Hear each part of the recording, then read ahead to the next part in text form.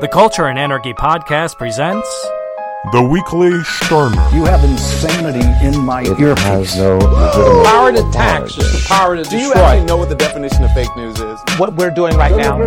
All things are nothing to me. This was a white lie. A right is something that it is the obligation of society to provide. Nobody has ever given a reason why men should be there. Brothers keepers, and you see the examples around you of men perishing by the attempt to be their brothers keepers. Someone in that control room is out of control. The Weekly Sterner.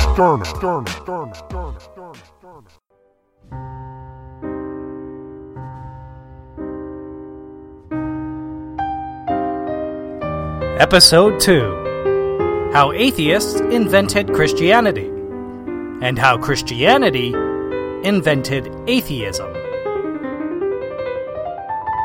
Also, notes on Feuerbach, Der Freien, and the Young Hegelians.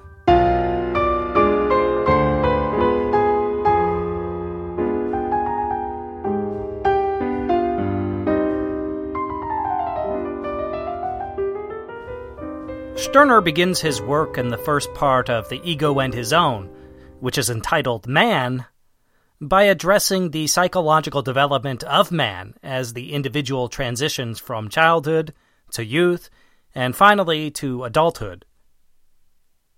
In his introduction to the Cambridge edition of Sterner, David Leopold notes that the two parts of Sterner's book headed Man and I are an implicit structural parody of the sections God and Man of Feuerbach's best-known work, The Essence of Christianity. This lets us into Sterner's early critique of Feuerbach, whereby Sterner intends to challenge the God of the liberals, which is Feuerbach's conception of man, with the egoist identity, which is I. In Chapter 1 of The Ego and His Own, the individual learns, upon exiting boyhood, how to extract his subjective identity from the humanist quest to either 1. Objectify human nature as a deity, which in turn commands veneration of human nature as a god, or 2. Deify the perfect human nature as the cause of humanity, which in turn commands each individual to venerate human nature and to work towards its perfection. In his combat with the cause of the spirit and the cause of the body throughout his youth, the individual undergoes intellectual and emotional growth.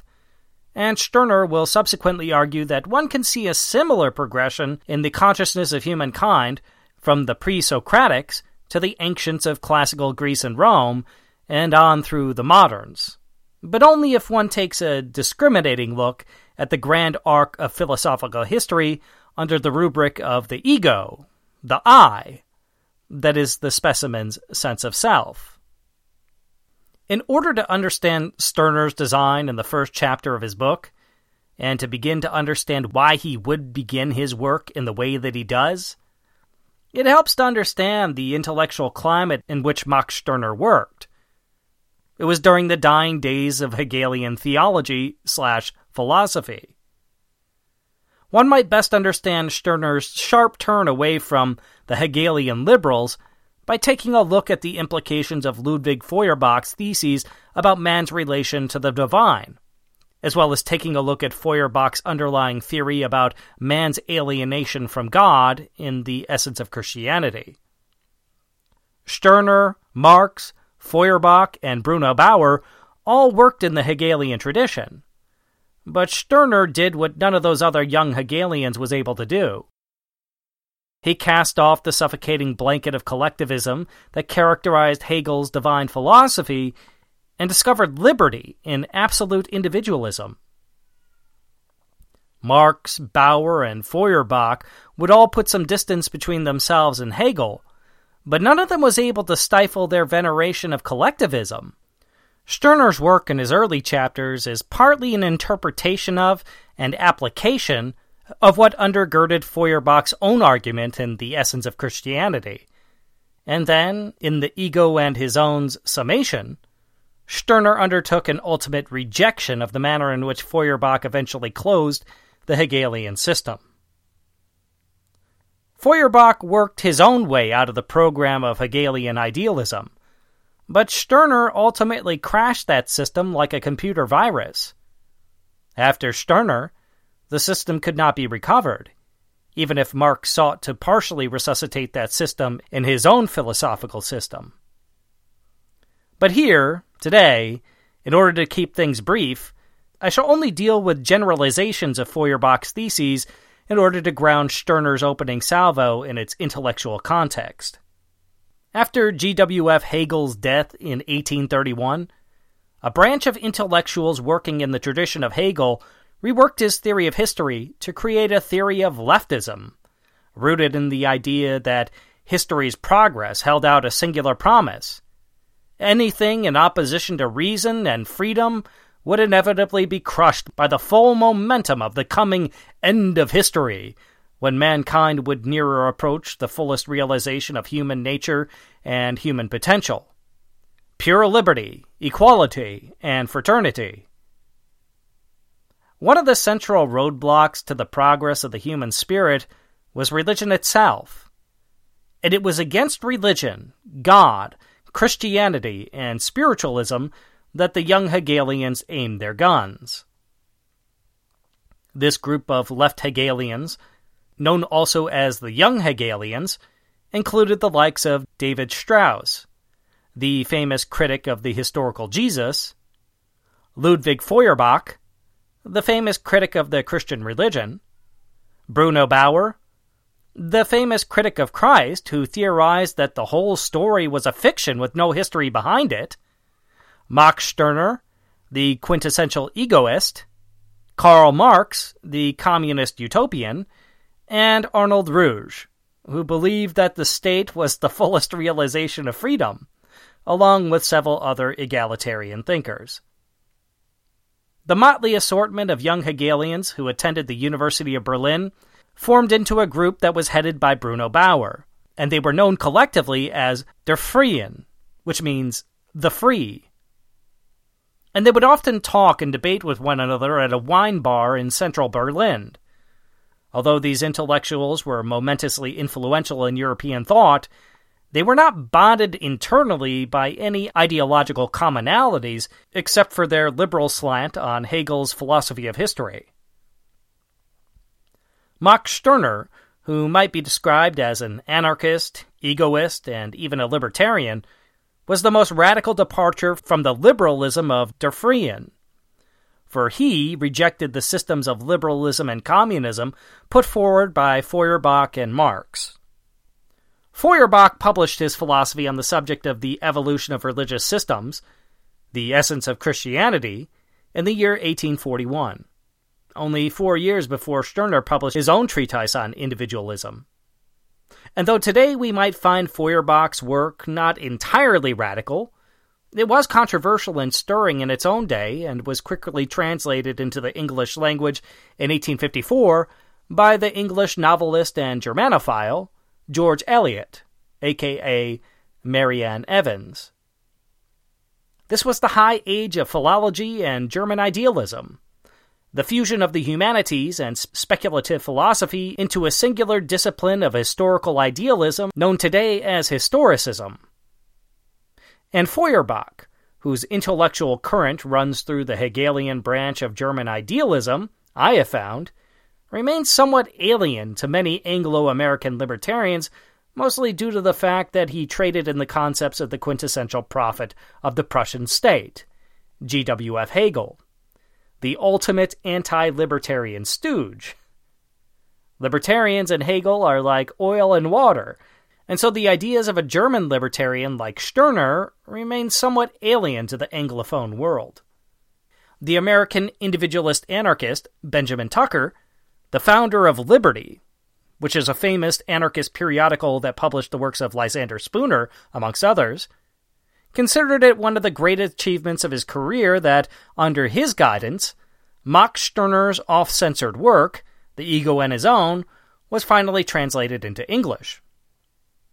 Oddly, Stirner's most lasting influence upon the West has been as a meme, as the Ghostbuster who is everywhere spying out spooks and banishing them to the Netherrealm. Despite Feuerbach's irrelevance to libertarianism, he became a socialist after reading the first volume of Das Kapital. There is something valuable to be gleaned from Feuerbach's theses and Stirner's criticism of the ideas undergirding those theses. Stirner has quite a bit of fun in the first half of his book as he plays with the story of the individual's life and the intellectual life of Western civilization, ultimately leading him to a refutation of Feuerbach's theory of the progress of mankind.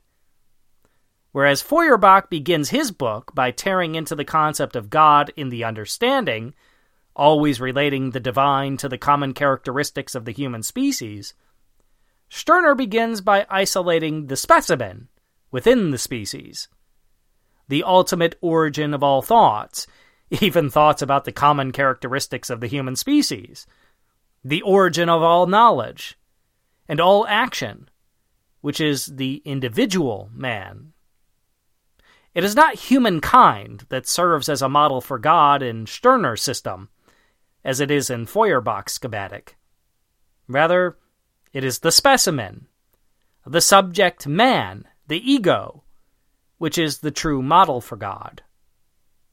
Feuerbach's theory of religion, and particularly of Christianity, was centered in the idea that the very concept of God, both in theory and in theology, is nothing but a projection of man's ideal nature into the Godhead.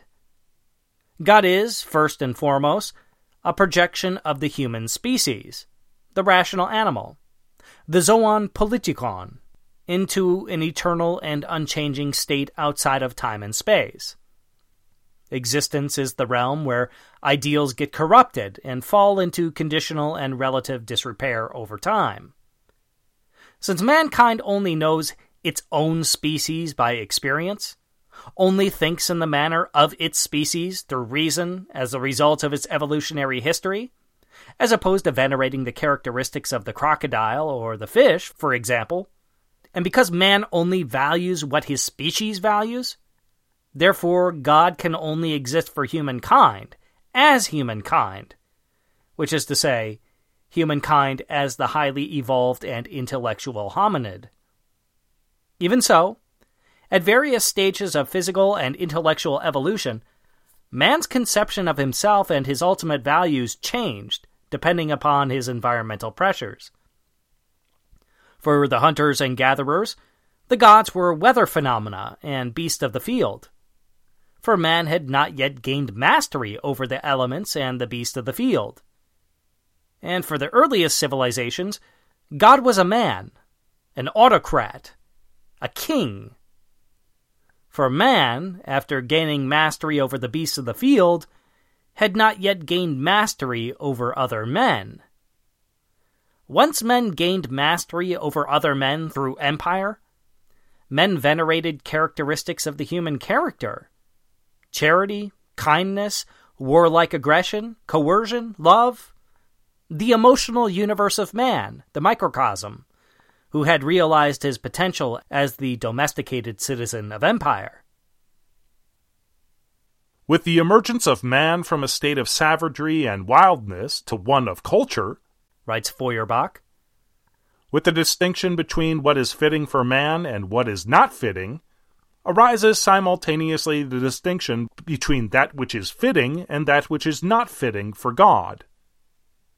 God is the idea of majesty, of the highest dignity. The religious sentiment is the sentiment of supreme fitness. The later, more cultured artists of Greece were the first to embody in the statues of the gods the ideas of dignity, of spiritual grandeur, of imperturbable repose and serenity. But why were these qualities, in their view, attributes, predicates of God? Because they were in themselves regarded by the Greeks as divinities. Why did those artists exclude all disgusting and low passions? Because they perceived them to be unbecoming, unworthy, unhuman, and consequently, ungodlike. The Homeric gods eat and drink. That implies eating and drinking is a divine pleasure. Physical strength is an attribute of the Homeric gods. Zeus is the strongest of the gods. Why? Because physical strength, in and by itself, was regarded as something glorious, divine. To the ancient Germans, the highest virtues were those of the warrior. Therefore, their supreme god was the god of war, Odin. War, the original or oldest law. As man moved along this timeline, he eventually reached a state where he was no longer fully alienated from himself, for he had gained true self-mastery. It is at this point that he reached the stage where he would have to slay God in order to ward off spiritual stagnation. He would have to, once and for all, sacrifice the once unobtainable ideal of himself upon the altar of mankind, thus taking the Godhead unto himself, and thus enacting the end of history, the progressivist utopia. God is man's highest estimation of himself in some particular culture, age, and stage in history. Man takes this ideal portrait, the sum of all rational human virtues, and then projects it away from himself, because he knows that he cannot live up to the ideal consistently. He is too much with this world, and not enough of the world of perfect forms. There, once the subject, man, has become an object of examination, once man sees himself as separate from those ideals which he attributes to God, and then sees in himself his alienation from those ideals as a low man, what Stirner calls corporeal man with hide and hair, the object is treated as if it were a deity rather than the human subject that is actually the source of a culture's particular godhead. The subject, man, tailors for himself an expensive suit of ideals, virtues, essences, and characteristics, by first stripping himself down to the flesh. And he then treats that Armani suit as an object of human investigation, an empty suit, worn by the deity, which can never be worn by man. The suit is too fine, too expensive. It has cost too much blood and treasure to stitch it together, and so man gives the empty suit an honored place at the heart of those monolithic temples jutting up from the earth to reverence the divine. Man, in the meantime, must go forth naked and shameful, a flayed man, always conscious of the fact that he has fallen short of the ideal. And so God, and this is a typical Hegelian notion, is a constant reminder that humankind is alienated from his highest ideals. In order to rediscover his human dignity, man builds temples, states, and rules, and by these rules he learns to live a life of veneration aiming at the ultimate recovery in the afterlife of his most cherished thoughts. Feuerbach writes, Religion is human nature reflected, mirrored in itself. That which exists has necessarily a pleasure, a joy in itself, loves itself, and loves itself justly. To blame it because it loves itself is to reproach it because it exists. To exist is to assert oneself, to affirm oneself, to love oneself. He to whom life is a burden rids himself of it. Where, therefore, feeling is not depreciated and repressed, as with the Stoics, where existence is awarded to it, there also is religious power and significance already conceded to it. There also is it already exalted to that stage in which it can mirror and reflect itself, in which it can project its own image as God. God is the mirror of man. That which has essential value for man, which he esteems the perfect, the excellent, in which he has true delight, that alone is God to him. If feeling seems to thee a glorious attribute, it is then, per se, a divine attribute to thee. Therefore, the feeling, sensitive man believes only in a feeling, sensitive God. That is, he believes only in the truth of his own existence and nature, for he can believe in nothing else than that which is involved in his own nature. His faith is the consciousness of that which is holy to him. But that alone is holy to man which lies deepest within him, which is most peculiarly his own, the basis, the essence of his individuality. To the feeling man, a God without feeling is an empty, abstract, negative God. That is, nothing, because that is wanting to him which is precious and sacred to man. God is, for man, the commonplace book where he registers his highest feelings and thoughts, the genealogical tree on which are entered the names that are dearest and most sacred to him. Culture plays an important role in leading man to his God. Each nation has its own variation of God, even under the broad heading of Christianity. The Germans have a German God, writes Feuerbach. The pious Spaniards a Spanish God. The French a French God. The French actually have the proverb, Le bon Dieu est français, which translates as, the good God is French.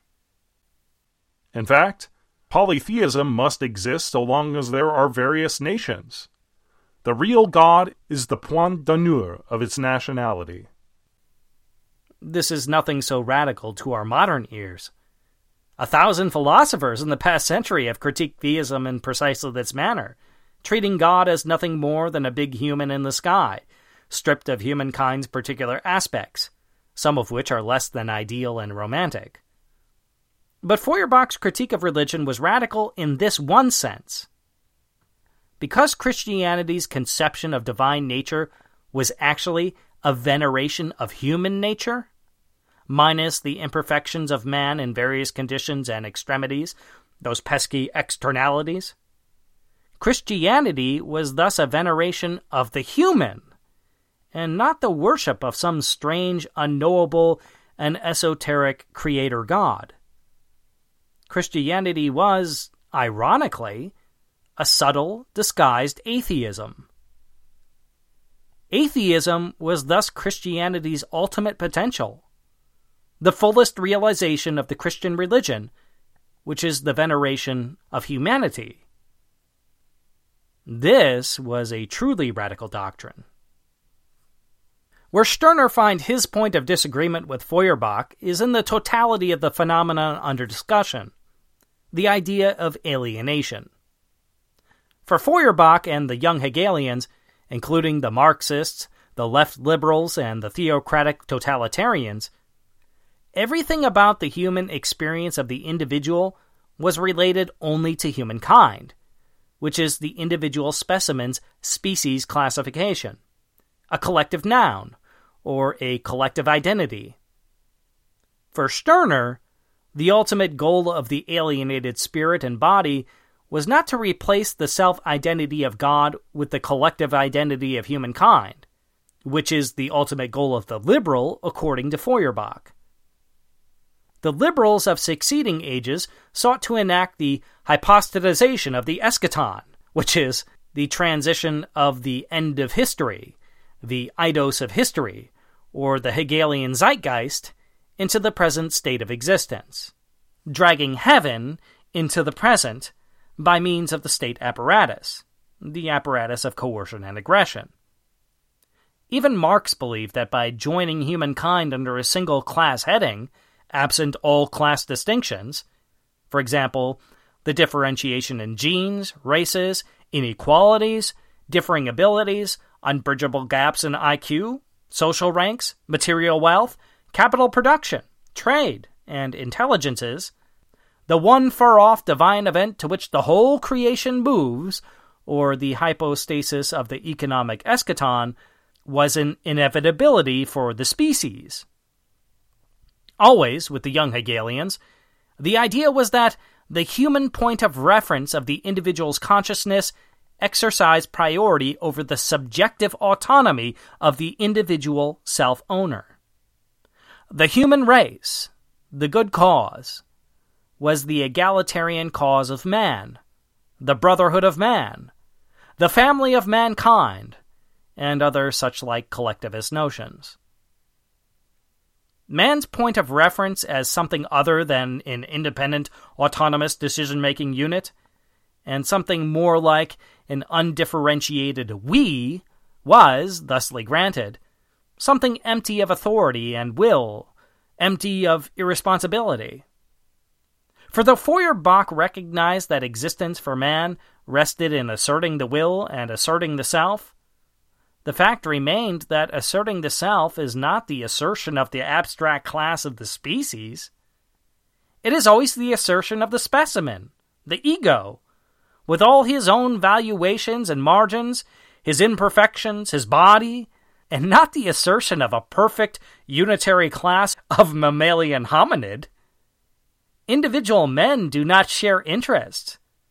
No two units of a good, saith the marginal utility economist, have an equal value. And so, man cannot compare values interpersonally as if they could be measured in empirical units. The collective was thus an abstraction, and it did not have an eternal cohesive bond, at least not in the classes whose boundaries were being drawn by the young Hegelians. The individual man was bound by his class, for the young Hegelians, always tied to his neighbor by a social bond. Man could only ever capture the truth of the world by squinting outwards through a pair of oily and besmeared spectacles, where the vast and amorphous blob of mankind was legion, and never an individualized demon like Beelzebub. Man was public. He was never private.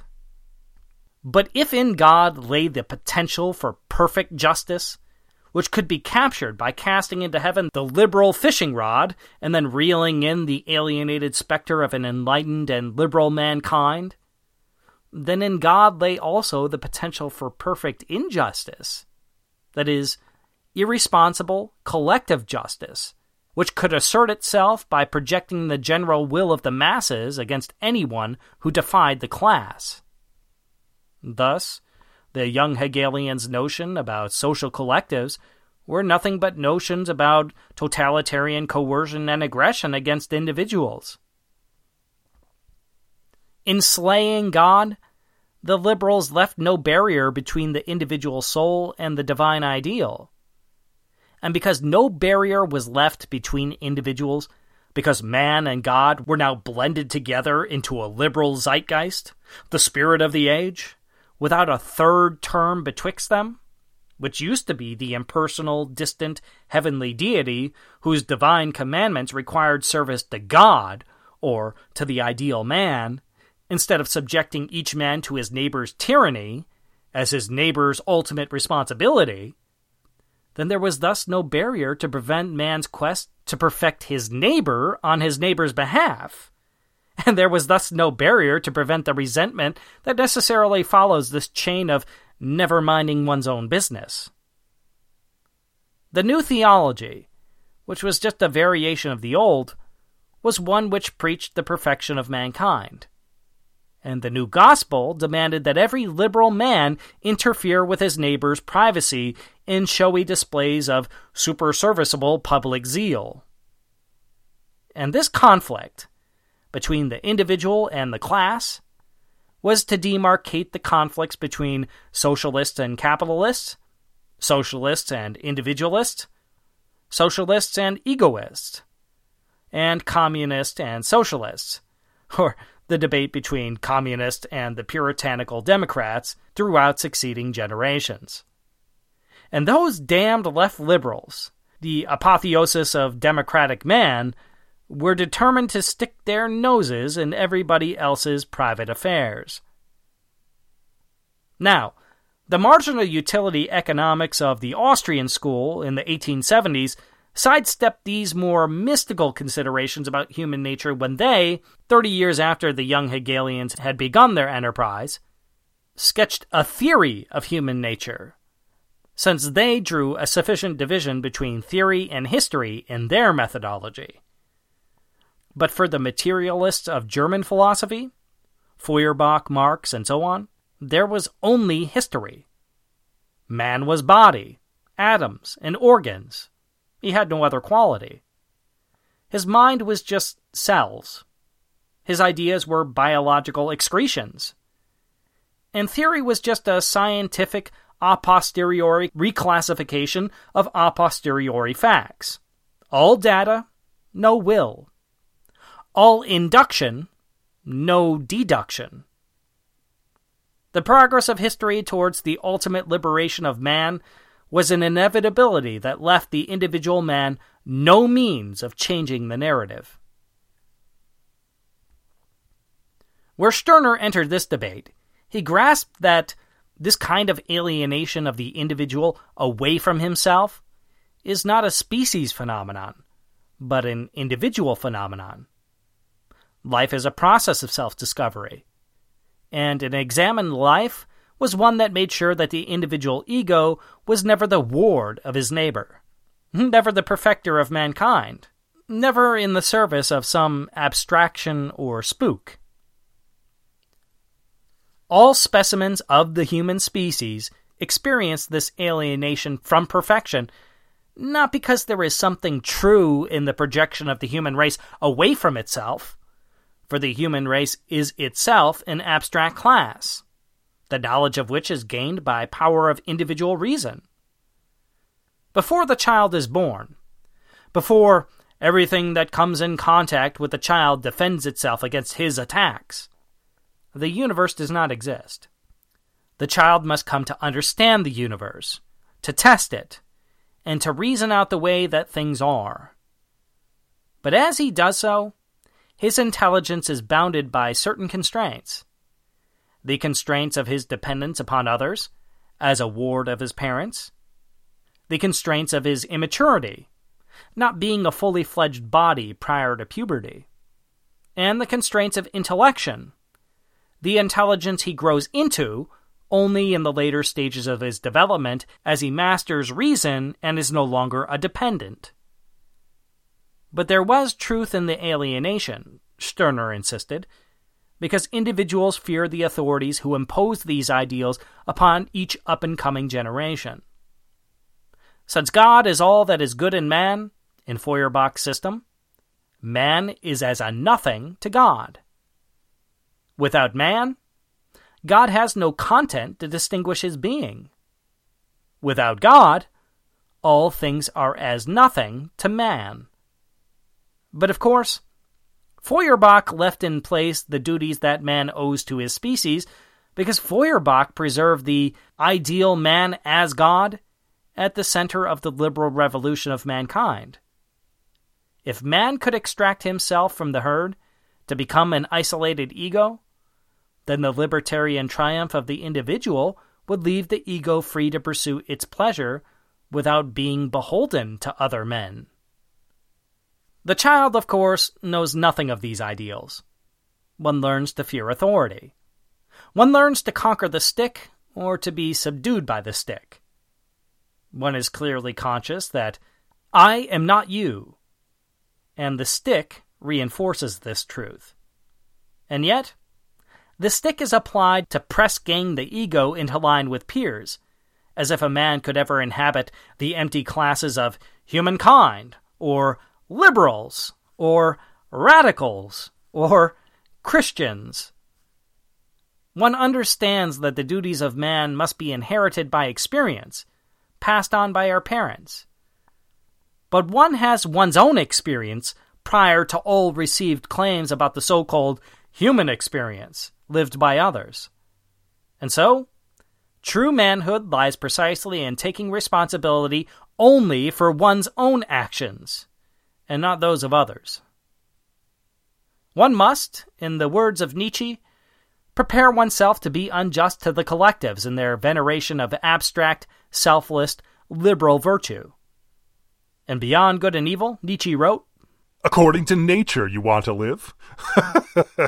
Oh, you noble Stoics, what deceptive words these are. Imagine a being like nature, wasteful beyond measure, indifferent beyond measure, without purposes and consideration, without mercy and justice, fertile and desolate and uncertain at the same time. Imagine indifference itself as a power.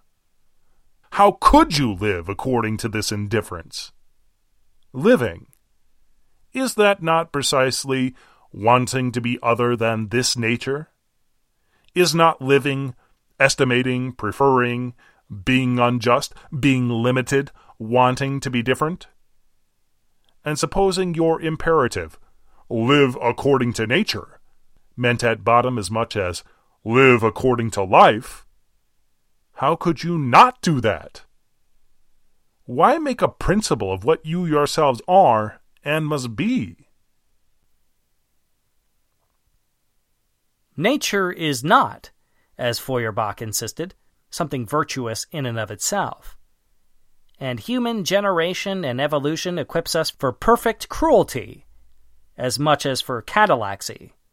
That is, the voluntary win-win interpersonal exchange of goods and ideas that turns potential enemies into friends. Feuerbach, no doubt, saw his own theory as one that promoted the social nature of mankind and prioritized peace, tolerance, and comity between the comrades of the coming secular age. Nature was not just justice, it was social justice, the justice of mankind. Living was not just purposeful, it was a revelation of the path to the perfection of human civilization. Feuerbach rhapsodized upon the invisible tie that binds each specimen of the species together in a way that prefigured the totalitarian impulse of all totalitarian socialist schemes. From alienation, man proceeds towards union and the undifferentiated self of a priori theory, transported now into a posteriori history. Consciousness of the world, writes Feuerbach, is the consciousness of my own limitation. If I knew nothing of a world, I should know nothing of limits. But the consciousness of my limitation stands in contradiction with the impulse of my egoism towards unlimitedness. Thus, from egoism conceived as absolute, God is the absolute self, I cannot pass immediately to its opposite. I must introduce, prelude, moderate this contradiction by the consciousness of a being who is indeed another, and insofar gives me the perception of my limitation, but in such a way as at the same time to affirm my own nature, make my own nature objective to me. The consciousness of the world is a humiliating consciousness. The creation was an act of humility, but the first stone against which the pride of egoism stumbles is the thou, the alter ego. The ego first steals its glance in the eye of thou before it endures the contemplation of a being which does not reflect its own image. My fellow man is the bond between me and the world.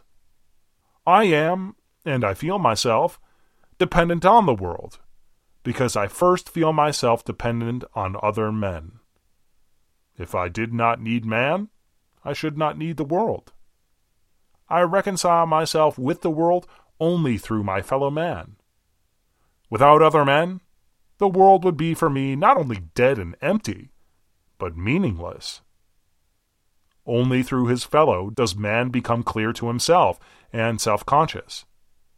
But only when I am clear to myself does the world become clear to me.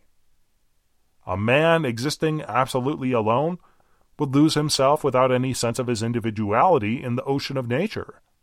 He would neither comprehend himself as man, nor nature as nature. The first object of man is man. The sense of nature, which opens to us the consciousness of the world as a world, is a later product, for it first arises through the distinction of man from himself. Though some individuals of a particular cultural legacy are in fact trapped within the systems of thought that regard the species as having priority over the specimen, the egoists, by birth, by character, by temper, are capable of getting out of the eternal cycle of the mind-body division and class definitions. One can find in oneself not body bound by the pursuit of spirit, the ancients, nor yet a body of hide and hair lacking pure spirit, the Christian, nor even yet the human species reclaiming their godhood as a species, the liberal, progressive, democratic man. Rather, the ego could instead progress to adulthood wherein one learns to accept the truth of the matter, where spirit and body are a seamless whole, the consummate wholeness enjoyed by God in his very name, Yahweh, which means I am. This, to Stirner, is the life apart. The life no longer living in pursuit of the unity of mankind, the brotherhood of man, which is the monarchism of a liberal ideology, the monastic rule of the fraternal order of liberty and equality.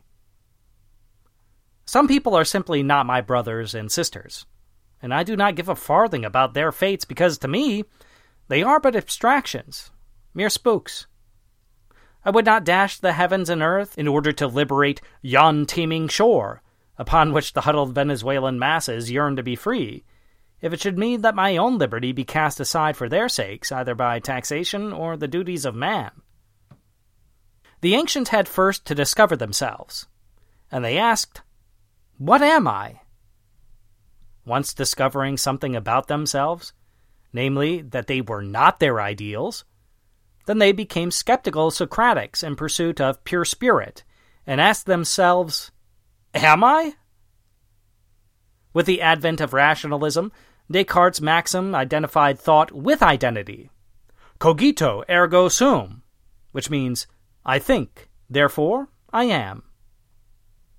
Man existed, and so did his ideals, but only when he was consciously thinking about things, never in his environmental conditioning, his unthinking cultural practices, and his animal reactions to stimuli. Rational man, liberal man, needed to rid himself of his pure conditioning and to isolate the rational as the ideal so that he could come to inhabit the pure species, humankind. The Christians, on the other hand, identified thought with God as cogito ergo Yahweh. I think, therefore I am, where I am is God. The Pauline Credo maintained that I think, therefore I am in communion with God by thinking of the perfect self above me, where God is the mirror of humankind. The young Hegelians, the liberal idealists, the socialists, the communists, these various species of collectivists believed that they had finally closed the circle of history, had finally killed God, had reclaimed their alienated selves, and so identified the class of the species, a scientific collective, with God, as cogitamus ergo sumus, Yahweh. We think, therefore we are gods. Finally, man had scaled the pyramid, and the Godhead had been reached. Man donned his suit of colored ideals and stood glorious in the sunlight. All that was left to do was to seize the material world through the means of production and to parcel out each man's share of divinity. Marx took this to mean that humankind would become a singular faculty of conscious exertion, the factory state of joint ownership of all goods and production for a singular societal plan with a capital P, which would never tolerate the pursuit of an irresponsible, arbitrary, trivial, or individual end. For Stirner, this was all just a continuation of the cycle of alienation and theism. One could simply do away with this childish alienation, be I am, and not be Yahweh's consummate sum. The ancient Jews called God I am, and Eir Asher Ea, I am that I am. But to be, and to be without justification to others, to be one's own all in all, with one's own subjective tastes, one's own desires for inegalitarian increase of wealth, for sexual satisfaction, for selfish desires, for the sake of one's own blood and family, to be utterly irresponsible to any but one's own unique self was the true measure of life and the ultimate achievement of liberty. Equality is, for egalitarian theists, who idolized and venerated the perfect proletariat, the god of socialism. According to Stirner, one did not need to reclaim anything from alienation, for the individual had never owed anyone anything and never needed to reclaim his identity from alienation. One could thus be one's own all in all, the ultimate point of projection, the cosmic self-owner that is the source of all the alienation experienced by individuals who were ever in pursuit of collectivist abstractions. The cause of God, the cause of humankind, and so on.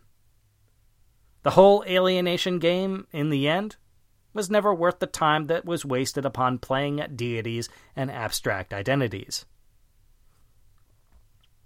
It is in this sense that socialists have misunderstood the underlying schematic of Marx's historical materialism.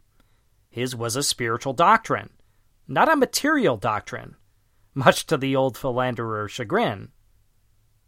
Marx saw Stirner's I am as the revelation of the capitalist mode of production. Stirner was a product of the dawning stage of the material productive forces produced by the steam mill. That is, he was a prophet of capitalism, the prophet of monopolized property, the self-interested man, the ego. And Stirner was thus, to Marx, the revelation of the capitalist godhead as the sole God, the one God, the autistic God, the individual God, the God who communes one-on-one with man through distinct, self-directed, revelatory interactions. If that capitalistic God ruled the cosmos, or man the microcosm, without asking leave of his brethren to be his own person, what then? The whole communistic class enterprise would falter before the true nature of man, the self-directed, selfish, and enlightened individual who had no need of the perfect, egalitarian class definition against which he would struggle to distinguish himself in the new religion of socialism. Stirner was, to Marx, a dangerous thinker, for Stirner had already grasped the very reason that socialism would fail. Socialism was just another Christianity, a Puritanism searching for the divine in the apotheosized, egalitarian, undifferentiated proletarian oversoul. But what if man is indeed unjust, unequal, subjective, selfish, and self-directed? What if he made his decisions on a margin, not on the basis of an objective value theory?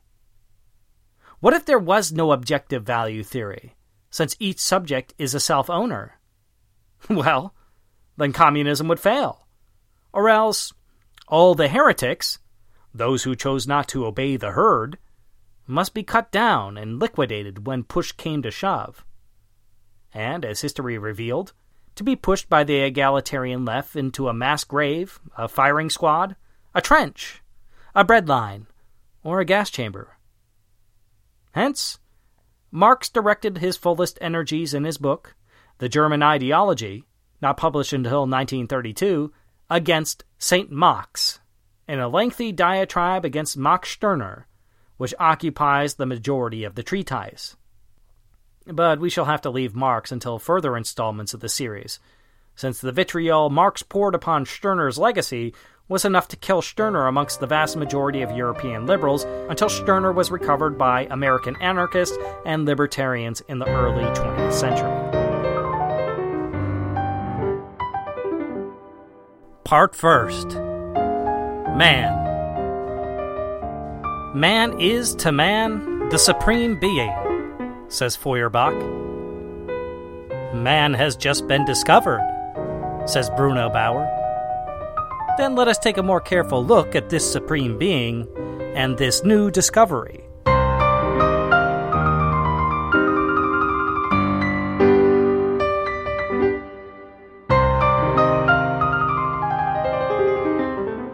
Chapter 1. A Human Life.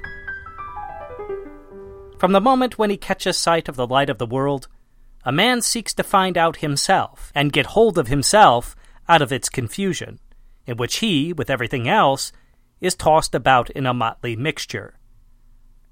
But everything that comes in contact with the child defends itself in turn against his attacks, and asserts its own persistence. Accordingly, because each thing cares for itself, and at the same time comes into constant collision with other things, the combat of self-assertion is unavoidable. Victory or defeat. Between the two alternatives, the fate of the combat wavers. The victor becomes the lord, the vanquished one the subject. The former exercises supremacy and rights of supremacy. The latter fulfills in awe and deference the duties of a subject. But both remain enemies, and always lie in wait. They watch for each other's weaknesses, children for those of their parents, and parents for those of their children. For example, their fear. Either the stick conquers the man, or the man conquers the stick. In childhood, liberation takes the direction of trying to get to the bottom of things, to get at what is back of things. Therefore, we spy out the weak points of everybody, for which, it is well known, children have a sure instinct. Therefore, we like to smash things, like to rummage through hidden corners, pry after what is covered up or out of the way, and try what we can do with everything. When we once get at what is back of the things, we know we are safe. When, for example, we have got at the fact that the rod is too weak against our obduracy, then we no longer fear it, have outgrown it. Back of the rod, mightier than it, stands our obduracy, our obdurate courage.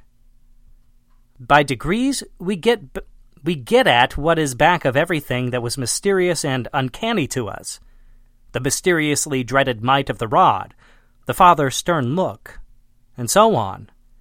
And back of all, we find our ataraxy, that is, imperturbability, intrepidity, our counterforce, our odds of strength, our invincibility.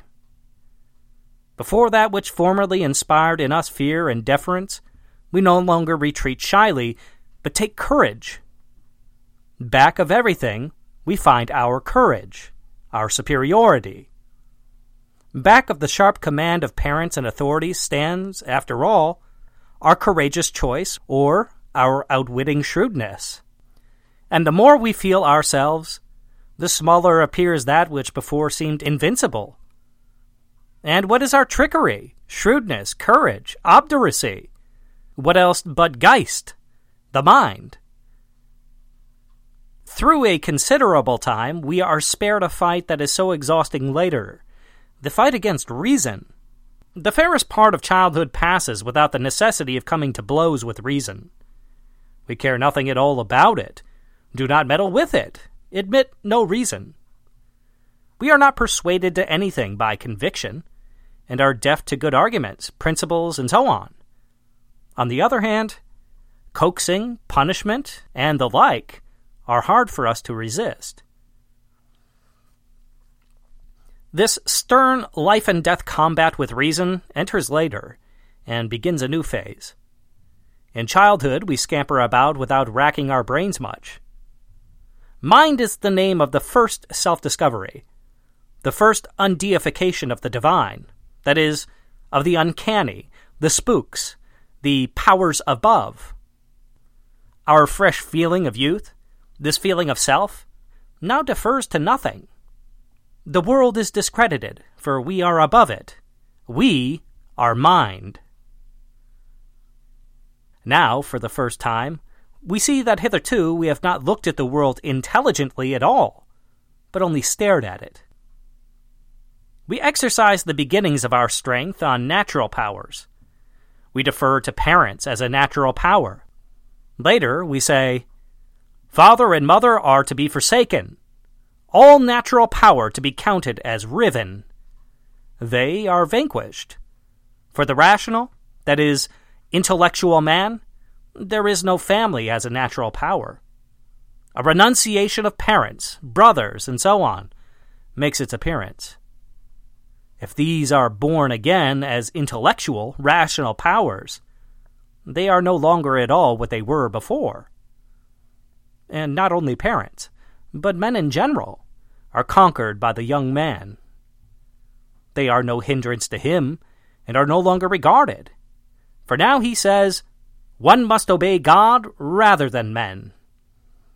From this high standpoint, everything earthly recedes into contemptible remoteness, for the standpoint is the heavenly. The attitude is now altogether reversed. The youth takes up an intellectual position, while the boy, who did not yet feel himself as mind, as Geist, grew up in mindless learning.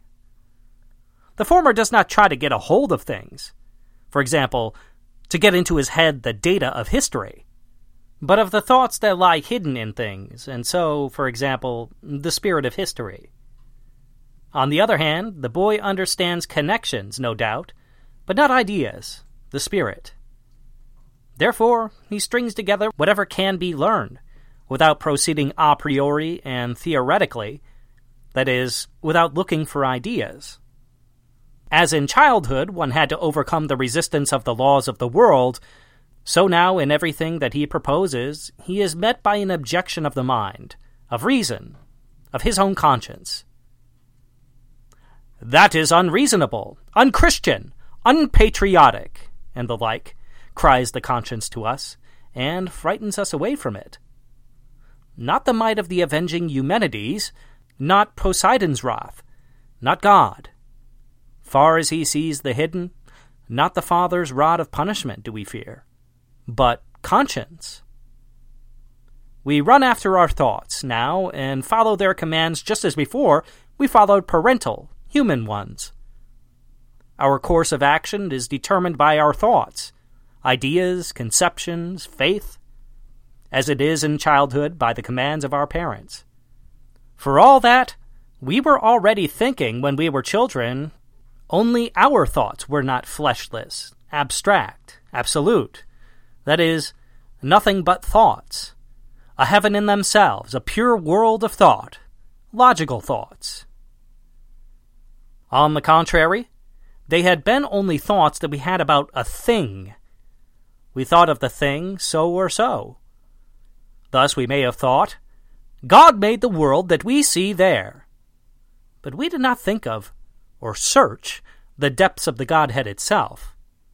We may have thought, that is the truth about the matter. But we did not think of truth itself, nor unite into one sentence, God is truth. The depths of the Godhead, who is truth, we did not touch. Over such purely logical, that is, theological questions, what is truth? Pilate does not stop, though he does not, therefore, hesitate to ascertain in an individual case what truth there is in a thing, that is, whether the thing is true. Any thought bound to a thing is not yet nothing but a thought, absolute thought. To bring to light the pure thought, or to be of its party, is the delight of our youth, and all the shapes of the light in the world of thought, like truth, freedom, humanity, man, and so on, illumine and inspire the youthful soul. But when the spirit is recognized as the essential thing, it still makes a difference whether the spirit is poor or rich, and therefore one seeks to become rich in spirit. The spirit wants to spread out so as to found its empire, an empire that is not of this world, the world just conquered. Thus, then, it longs to become all in all to itself. That is, although I am spirit, I am not yet perfected spirit, and must first seek the complete spirit. But with that, I, who had just now found myself as spirit, lose myself again at once, bowing before the complete spirit, as one not my own, but supernal, and feeling my emptiness.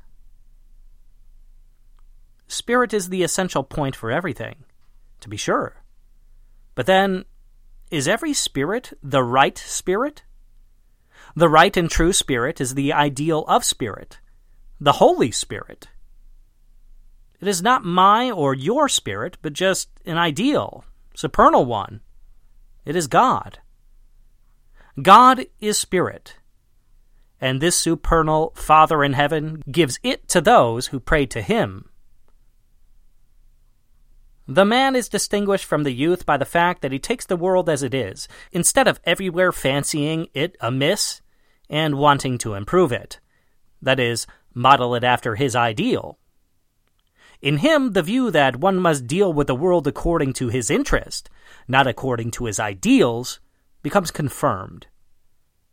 So long as one knows himself only as spirit, and feels that all the value of his existence consists in being spirit, it becomes easy for the youth to give his life, the bodily life, for a nothing, for the silliest point of honor. So long it is only thoughts that one has, ideas that he hopes to be able to realize someday when he has found a sphere of action. Thus, one has meanwhile only ideals, unexecuted ideas or thoughts. Not till one has fallen in love with his corporeal self, and takes a pleasure in himself as a living flesh-and-blood person, but it is in mature years, in the man, that we find it so. Not till then has one a personal or egoistic interest. That is, an interest not only of our spirit, for instance, but of total satisfaction. Satisfaction of the whole chap. A selfish interest. Just compare a man with a youth, and see if he will not appear to you harder, less magnanimous, more selfish. Is he therefore worse? No, you say. He has only become more definite, or, as you also call it, more practical. But the main point is this, that he makes himself more the center than does the youth, who is infatuated about other things, such as God, fatherland, and so on. Therefore, the man shows a second self-discovery. The youth found himself as spirit, and lost himself again in the general spirit, the complete, Holy Spirit, man, mankind, in short, all ideals. The man finds himself as embodied spirit. Boys had only unintellectual interest, that is, interest devoid of all thoughts and ideas. Youths only intellectual ones. The man has bodily, personal, egoistic interest. If the child has not an object that it can occupy itself with, it feels ennui, for it does not yet know how to occupy itself with itself. The youth, on the contrary, throws the object aside, because for him, thoughts arose out of the object. He occupies himself with his thoughts, his dreams, occupies himself intellectually, or his mind is occupied. The young man includes everything not intellectual under the contemptuous name of externalities. If he nevertheless sticks to the most trivial externalities, such as the customs of students' clubs and other familiarities, it is because, and when, he discovers mind in them.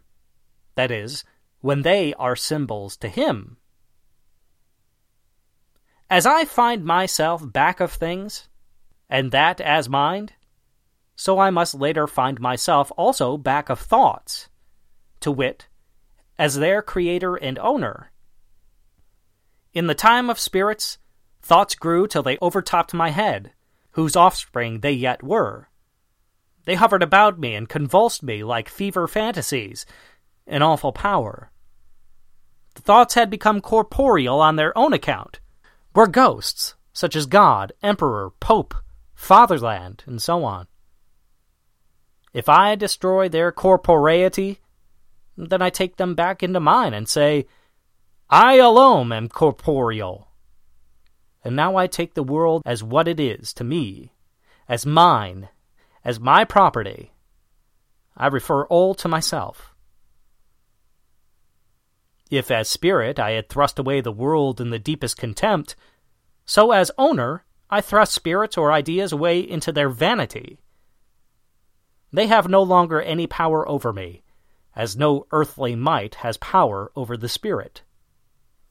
The child was realistic, taken up with the things of this world, till little by little he succeeded in getting at what was back of these very things. The youth was idealistic, inspired by thoughts, till he worked his way up to where he became the man, the egoistic man, who deals with things and thoughts according to his heart's pleasure and sets his personal interest above everything. Finally, the old man? When I become one, there will still be time enough to speak of that.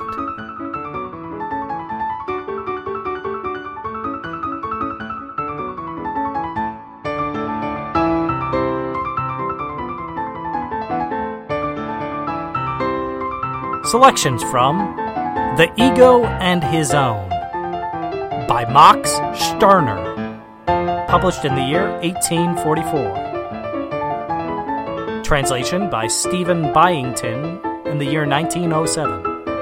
Originally published by Benjamin Tucker, New York.